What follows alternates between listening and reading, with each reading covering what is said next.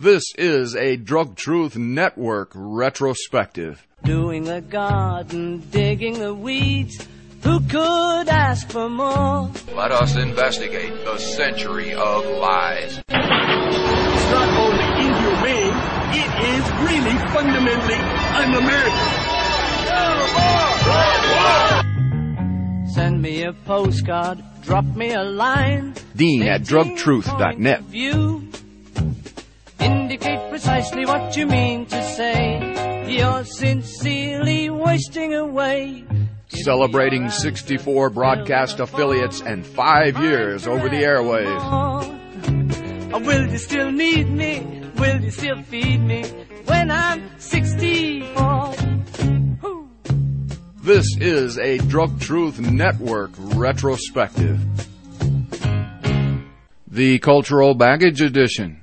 My name is Dean Becker, host of the Drug Truth Network program Century of Lies, Cultural Baggage, and the daily 420 Drug War News. Welcome to this retrospective. 5 years we've been battling the forces of evil. 5 years we've been disseminating the unvarnished truth about the drug war. 5 years we've been challenging the experts of government, science, medicine, and the clergy to defend this policy of eternal drug war against our own people. 5 years these drug warriors have stood their ground with silence. 5 years they have instigated and escalated their jihad of drug prohibition through your silence as well. Today we take a look and a listen back over the last 5 years of the Drug Truth Network. If you caught this week's Century of Lies program, you heard us take us up through the time frame of January 2004 with Miss Valerie Corral. Let's go now to February of 2004 and George Mortorano, a man now in his 24th year behind federal prison bars for possession of marijuana. Yes, sir, George, if you will, tell my listeners how you wound up where you are. Well, basically I put myself here. I'm the longest nonviolent first offender serving time in federal prison, in the federal prison system, possibly the United States. And I have no other prison record at all. Actually, my years of criminal activity were less than 3 for marijuana. And I pled guilty to the defense, assuming that I was going to get 10 years. But at the time, there was a lot of political rhetoric going on in Philadelphia, and I fell right into it. And instead of getting the 10 years, I was sentenced to life, no parole. The 4th person in America at that time, and the first person ever in the state of Pennsylvania. And upon getting that sentence, after spending a year in solitary, getting the sentence, I thought that I would finally go to an institution where I would be in population. Instead, I was sent to the most severe prison in America. Federal prison had the offer, and that was Marion. And I wrote a little bit about that. It's called Of Words and Walls. I'll just read the first few sentences. It was for Professor Ian Ross, who writes a lot on penology in America.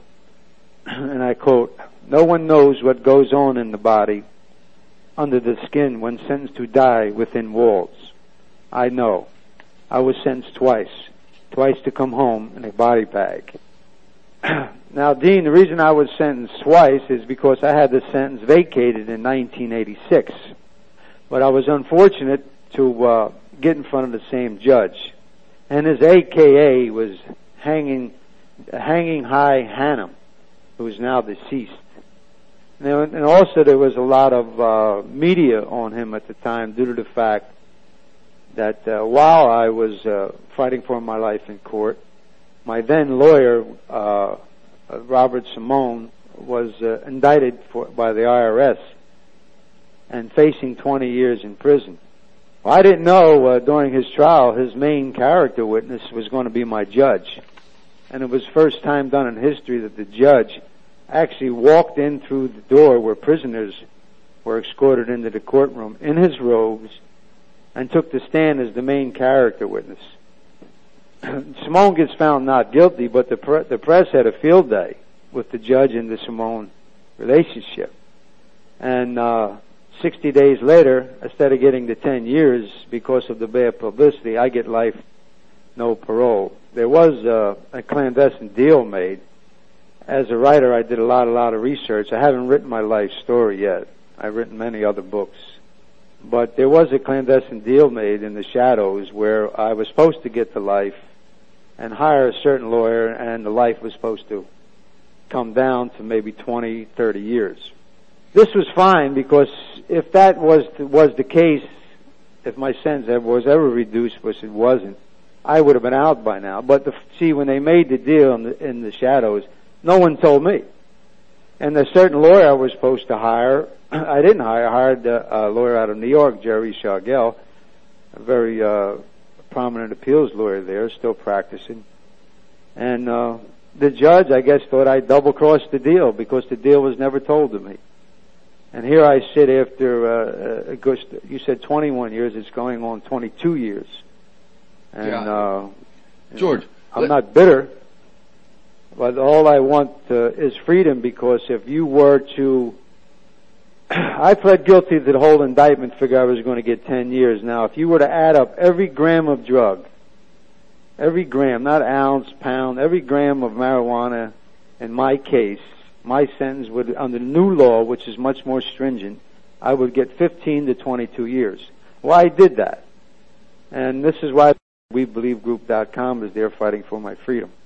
You say you got life without parole, but is my understanding you pled guilty. How in the hell can that happen? Well, there you answered the question, which I'm the facts that I'm stating. Why would I do it if I wasn't told something? Yeah. And all these years I've been trying to get this lawyer to become clean, this Simone. Incidentally, he gets indicted again. I believe in 92 he gets indicted for RICO, and two of his counts were that he took $30,000 that was owed to me from a pot bill and never told me, pocketed it. So why would he want me to go into trial? That would have been revealed, because the guy he took the $30,000 off of was an unindicted co-conspirator. Also, he was indicted for a conspiracy to murder my father. George's situation is not unique. Many prisoners sit behind bars because of this jihad against marijuana. Yet the drug czar and his minions tour the country saying very few people are put behind bars for marijuana. This despite the fact they arrest some 785,000 of us each year for having baggies of pot in our pockets. Just yesterday, the Bureau of Justice Statistics released some information that indicates almost 1 out of 8 drug prisoners are behind bars for marijuana. Please realize you pay the drug czar's salary to lie to you. Next up, we tune into the May 25th, 2004 Cultural Baggage and our visit with the Michigan Congressman John Conyers. Each year here in the U.S., we arrest 1.6 million people for drugs, and the predominant amount of those arrested are blacks, then Hispanics, and then whites, at least in correlation to their representation. But many have said the drug war is a continuation of slavery or the poll tax, or it's just the best means available to continue white supremacy in this modern era. And your thoughts on that, sir? Well, the fact that there's a racial factor to who's arrested, locked up, gets the longest sentences, the most death penalties, the most brutality, the most abusive process, it's clearly race plays a role in it. I can't deny that. The question is, how are we going to marshal the forces to do something about it against those who say, well, so what? They did something wrong, lock them up and throw the key away. I don't think that's any longer an acceptable approach toward criminal justice problems. Now, just as in New Jersey, they had this modus operandi, and though they said the practice of racial profiling was not being used, their method was actually found to be institutionalized and taught around this nation. And can we not see a correlation, another type of bigotry being practiced in Iraq, Afghanistan, and Guantanamo Bay? Well, sometimes it's religiously motivated, sometimes it's ethnically motivated, sometimes it's motivated against nationality. We need some sociologists and psychiatrists to help us out. Next up, we jump forward to June 15th of 2004 to the man who sends more people to prison than anyone in Red China or Korea, the district attorney of the Gulag filling station of planet Earth, Harris County, Houston, Texas, Mr. Chuck Rosenthal.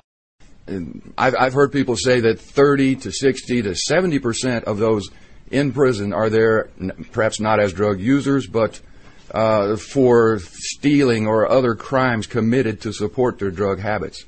Would there not be a better way of handling the situation than locking up all these nonviolent users?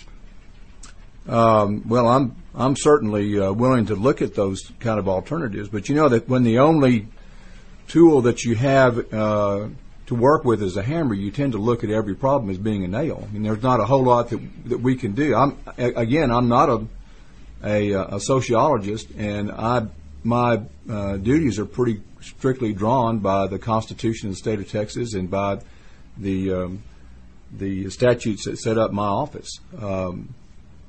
There are a lot of people in prison for nonviolent offenses, but they are also being paroled out at a tremendously high rate, and I think that's why the numbers at our office are tremendously up this year alone. I think overall we're up something like 11% in filings over last year. Now, either the police are catching more people, or there are a lot of people who get out of prison and reoffend, so that we're catching them back again, or something's happening, because everybody's telling me that crime's going down in Harris County, but I see our work rate going up tremendously. Each year in the U.S., there's about 700,000 plus people arrested for marijuana. And I know here in Houston we have thousands, if not perhaps 10 or 20,000 arrested each year for marijuana. Is that not a waste of our taxpayer dollar? No. I mean, if all we do is enforce the law. Yes. And if people in Texas decide that they don't want to make the use of marijuana against the law, that's fine with me. It doesn't hurt my feelings at all. But no, if someone violates the law, and they are caught by the police, then we make a decision as to whether or not there's enough evidence to prosecute them. And if there is, we file charges on them. It's kind of as simple as that. Bit I got here from the Austin American-Statesman. Again, quote, 1 out of 5 new prisoners added to the nation's prison system during the 1990s was added in Texas. And my question, sir, is that Harris County leads Texas. Texas leads the world in the incarceration of its people. And well, I don't know about that. It leads the world? Well, sir, more so than Russia, Red China, or Korea. Yes, sir. I'd have to take your word for that. I have no idea about that. Well, to paraphrase it, we represent 5% of the world's population, yet we have 25% of the world's prisoners in this country. Wait a minute. Finish your question. Okay. Well, I guess the point I wanted to make, sir, is that in that Texas does lead this effort, and Houston leads Texas. Perhaps we could reconsider. Should the people contact their representatives if they feel this policy is wrong, so that you can change your regard for the situation? Well, that's what a republic is all about, is people being represented by their representatives, and if they don't like the law, to change the law. Despite the fact that Houston and Harris County are running out of money for their parks, for health facilities, and for other metropolitan needs, apparently they're going to find $250 million to build another jail so they can double their capacity to hold nonviolent drug offenders. Next up, a reach back to July 6th of 2004 and our visit with Rich Watkins, senior warden of the Holiday Prison Unit in Texas. I consider you to be a man who tries to create respect, who probably garners a lot of respect for the work that you do. The stories come out in the New York Times and the Washington Post and other papers comparing some of the abuses in these Iraqi prisons with what goes on in the many of the prisons here in the U.S. There is some validity to those comparisons, is there not? Well, I think in recent actual cases where there have been video accounts of some of the abuses that have occurred, even in the Houston area. We have to recognize that that's the truth. But I would suspect that the rampant abuse that's being portrayed all too often is in fact not the truth. Prison, of course, is not a nice place to be. The facility that I work at, we're very proud of the kind of things that we do there. And you mentioned respect. That's kind of the basis from which we work. We require staff to respect themselves, and we require staff to respect the offenders. Thereby, we can have an environment where we can work with the offenders to help them alter their behavior. But I just don't think that the kinds of vast numbers of very hostile accounts that people might believe exist do exist. I know pretty much what happens in Texas because, we've been involved in this process for over 20 years now, and we know how the courts came in and required the state to revamp the prison system here. Sure, there are very serious consequences for those staff members who don't abide by the law and do those things in a professional manner. And they cut back on the funds for treatment just this year, did they not? That's true. That's very unfortunate, Dean, because, the reality is that we, depending upon who you talk to, we have anywhere from 142 to 162,000 people incarcerated in prisons in Texas. Those folks are not going to just die and disappear off the face of Texas. They are going to come back to your neighborhood and my neighborhood all over this state. So here we're shooting ourselves in the foot by not providing the kind of atmosphere that will help those folks deal with their situations, help them to alter their behavior, and to come back to our neighborhoods as good, viable citizens. According to the statistics and the rate of growth, we're going to have to build more prisons again next year. Well, there has to be a better way. First of all, as I mentioned earlier, we're looking at the competition between dollars to incarcerate somebody and dollars to educate our most valuable assets, our children. And, the special session, whether it was going to be successful or was successful, that's debatable. But the issue here is that I can recall a time that we grew from less than 12,000 offenders to over 140,000. I mean, we're going in the wrong direction there. Those of us who are taxpayers, I don't think we can bear that burden just from an economic point of view. But I don't think our society can afford to continue to do that. Well, there's apparently a push, in Austin, to not fund any more new construction. So what has happened here apparently is that to preclude new construction in any immediate period of time, beds are being added to existing prison units, which further provide for additional crowdings. Yes, sir. In regards to marijuana, I'm sure that's those in prison, many of them are there through use of marijuana or having got caught while on probation or parole using marijuana. Let's talk about that. Are you aware of a number that come into prison for that reason? There are a significant number of people who are incarcerated who've been involved in drugs, marijuana use, as well as cocaine and others. There's some real horror stories, but I think the reality is that it's incumbent upon us to recognize and to keep accurate statistics on who we have incarcerated, why they're there, and that should give us a clue on what we can do to try to help these folks. Prohibition. It has an 89-year history. It certainly didn't work with alcohol. Why can we not recognize the need for change at this time? Unfortunately, so much about the criminal justice system is emotional. It's not based upon fact or reason. is based upon hearsay perceptions. You know, I get asked often, is my prison like the prison that was in Oz? Well, no, that prison doesn't exist, I don't think, anywhere in the state of Texas, but there are those perceptions out there. And as long as there are perceptions based upon beliefs and not facts, we're going to have some unrealistic kinds of situations. So here, that's a big challenge. I hope you've enjoyed this retrospective and are listening to a couple of the guests among the many hundreds who've been on the Cultural Baggage, Century of Lies, and 420 Drug War News over the past 5 years. And we have just enough time to hear from a few of our Drug Truth Network reporters. First up, Mr. Terry Nelson, a man who spent 34 years working for the U.S. government as a Customs, Border, and Air Interdiction Officer. He retired last year as a GS-14, the equivalent of a bird colonel. This is Terry Nelson speaking on behalf of LEAP, Law Enforcement Against Prohibition.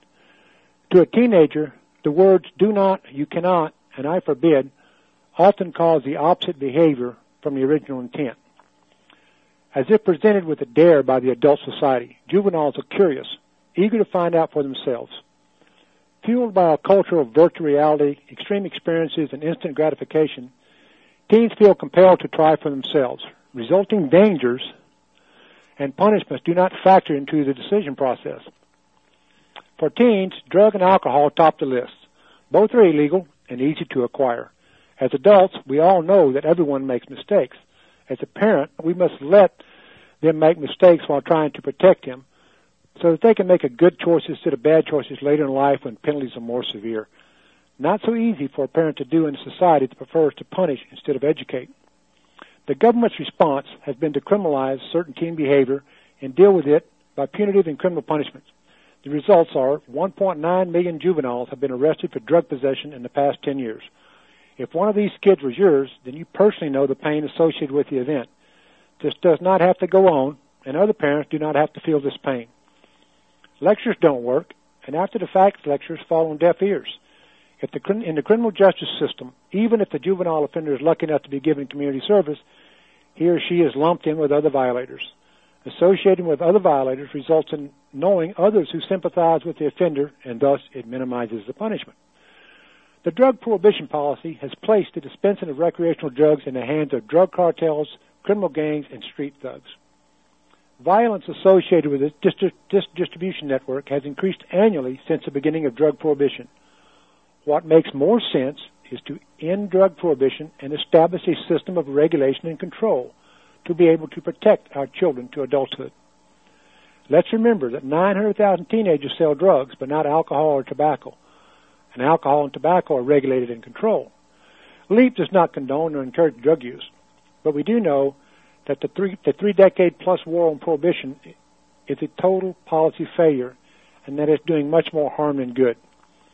LEAP does believe that the only way we can break the chain of kids starting to use drugs is total legalization, regulation of production, and control of the distribution of these substances is the way forward. Legalization will remove the criminal element and make it more difficult for kids to have access for drugs. It is up to us to ask tough questions of our elected officials and listen carefully to their answers. It's time for a change. Let's work together for a better future for ourselves and our children. This is Terry Nelson at www.leap.cc signing off. Poppygate, bizarre news about the U.S. policy on controlling heroin, featuring Glenn Greenway. Opium poppy planting season is now underway in Afghanistan. Poppies are planted in the fall.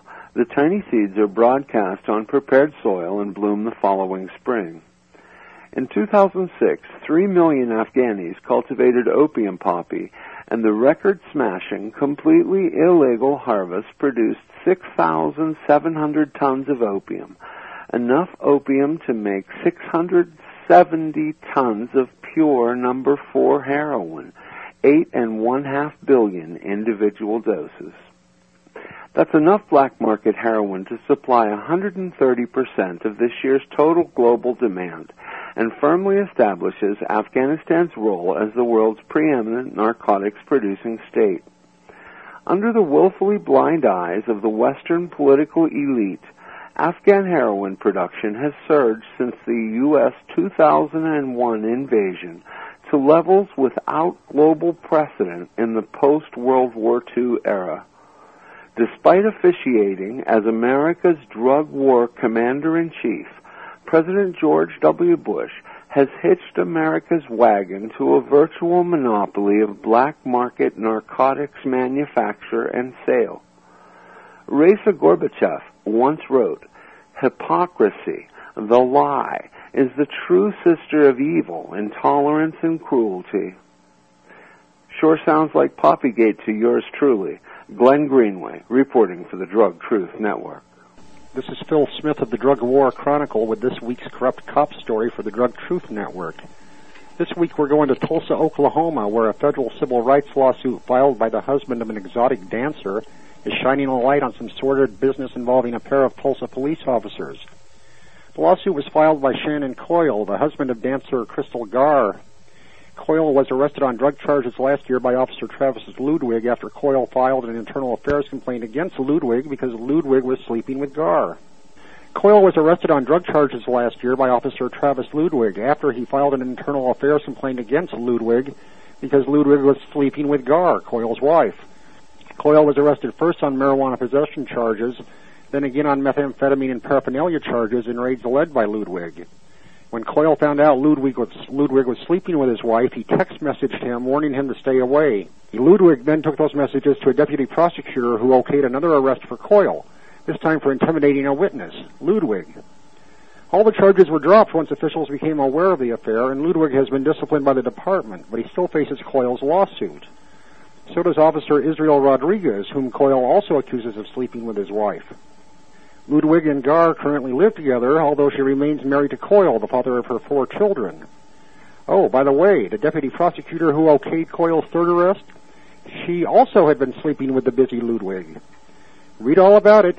This Oklahoma law enforcement patent place in the Tulsa World, which has in-depth coverage and a handy chart with all the players. As always, there are more corrupt cop stories this week. Check them out online at www.stopthedrugwar.org. And be sure to check out our new speakeasy on the website, where you can join us in blogging about the drug war and how to end drug prohibition. The Justice Department released a new report on drug use by prison inmates this week.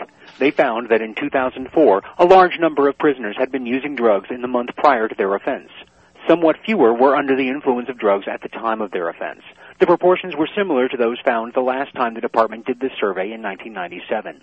The biggest difference is that in their previous report, the feds looked at substance abuse and crime, reporting on alcohol in addition to other drugs. The key phrase to remember, alcohol and other drugs. The artificial distinction that we used to make between alcohol on the one hand and drugs on the other is misleading and has for the most part been abandoned among those in public health. Unfortunately, law enforcement has yet to catch up, at least at the highest levels. Any cop on the street knows that alcohol is a drug, and a dangerous drug at that. People involved in criminal justice research know that too. Unfortunately, researchers at the Justice Department don't get to choose what makes it into print. Research on substance abuse and its connection to crime is important for both public health and public safety. The feds dangerously mislead the public and policymakers by excluding alcohol from their analysis and focusing only on illegal drugs. The foundation of prohibition lies on such hypocrisy. By revealing the lies, it crumbles into dust. For the Drug Truth Network, this is Doug McVeigh, editor of DrugWarFacts.org. Man, are we out of time. And as always, I remind you, because of drug prohibition, you don't know what's in that bag. Please be careful. To the Drug Truth Network listeners around the world, on behalf of engineer Philip Guthrie, this is Dean Becker for Cultural Baggage and the Unvarnished Truth. The show produced at the Pacifica Studios of KPFT, Houston. Tap dancing on the edge of